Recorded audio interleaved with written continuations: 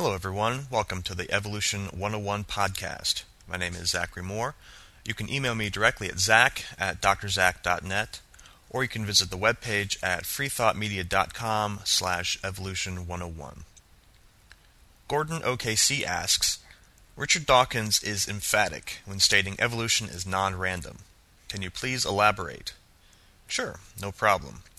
For those of you that don't know him, Richard Dawkins is a zoologist at the University of Oxford in England, where he serves as the Professor of Public Understanding of Science.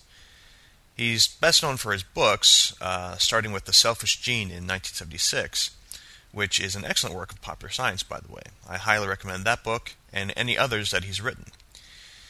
He's also served as a vigorous critic of creationism and intelligent design, and it could be argued that he's now one of the most prominent living critics. So, why would Dawkins be so emphatic about evolution being non-random? Well, because one of the ideas about evolutionary theory that's often promoted by creationists is that evolution is a completely random process. The creationists would say, if evolution is true, then all organisms have developed randomly. This is usually followed by some quotation of statistics implying that it would be more likely for a 747 to assemble itself out of a junkyard than for a single protein molecule to develop with random processes. This creationist argument is not an accurate depiction of evolution, though. It uses what's called a straw man. This means that instead of engaging an opponent's actual argument, you construct a weaker version of that argument called a straw man and then argue against that. The creationist argument that characterizes evolution as a completely random process is just such a straw man. Well, if the creationist assertion that evolution is a completely random process is wrong, well, that explains why Dawkins would be so emphatic in stating that it's non-random. But that's not the whole story. Evolution is a non-random process, but it's also propelled by random mechanisms. What do I mean by this? There are two basic forces that function within evolutionary theory. One is selection. This can be natural, as in the evolution of finch species in the Galapagos Islands, or it can be artificial, as in the evolution of animal and plant species because of human culture. Neither of these is random. The selective force of the environment is the deciding factor on whether one population will be successful or not. The other basic force is mutation. This force is random, at least to a certain extent. Mutations are mistakes. Every organism contains DNA that is copied every time a cell divides. DNA is a strand of 4 different nucleotides: adenine, cytosine, thymine, and guanine. These can be written as a string of letters represented by the first letter of their name, A, C, T, and G. A strand of DNA can thus be represented by a string of those 4 letters in any combination. When a strand of DNA is copied, there can be errors. These errors can be caused by a number of factors, including radiation, certain chemicals, or viruses. Radiation, especially ultraviolet radiation, tends to affect adjacent thymine bases, the 2 T's. So it's not completely random, but it's very close. There's also a base rate mutation that occurs randomly but at a measurable average rate, which results in one base being switched with another during copying.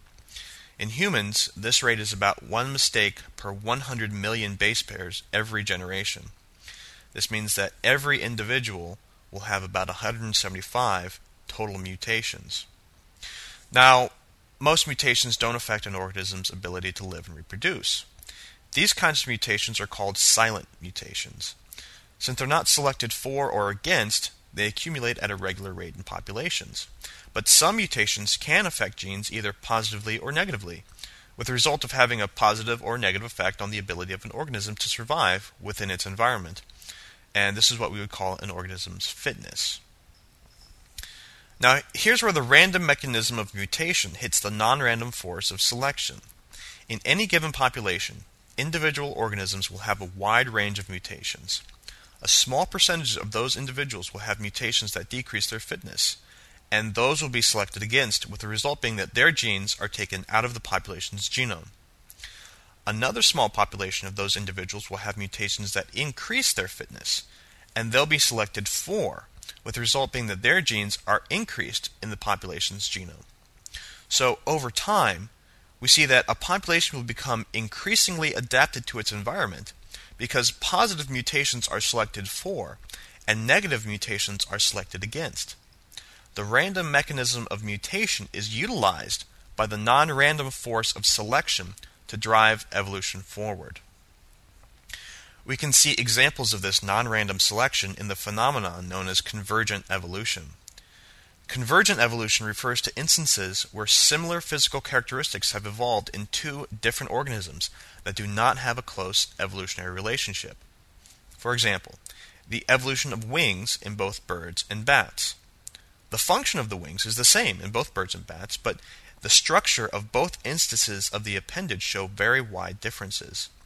For example, the surface area of a bird's wing is made up of feathers that attach to the entire length of the arm, while in a bat's wing, it's made up of membrane, which is stretched between individual digits.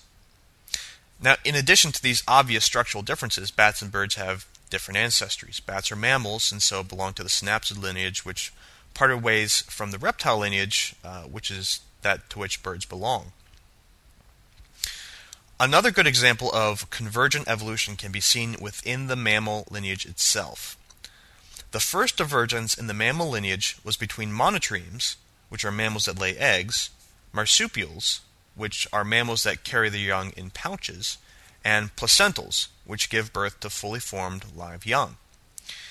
Throughout most of the world, placental mammals have become the dominant groups, but the only place where marsupials have remained was Australia, at least until it was colonized by man. Marsupial mammals evolved to fill the same niches that placental mammals did, including carnivores. The thylacine, or as is known the Tasmanian tiger or sometimes the Tasmanian wolf, looks incredibly similar to the placental wolf, but it's more closely related to the kangaroo or to the koala bear. The same non-random selective forces of the environment that shaped the evolution of the placental wolf also shaped the evolution of the Tasmanian wolf, and so, therefore, they've both developed similar physical characteristics. So, to review, evolution is both random and non-random.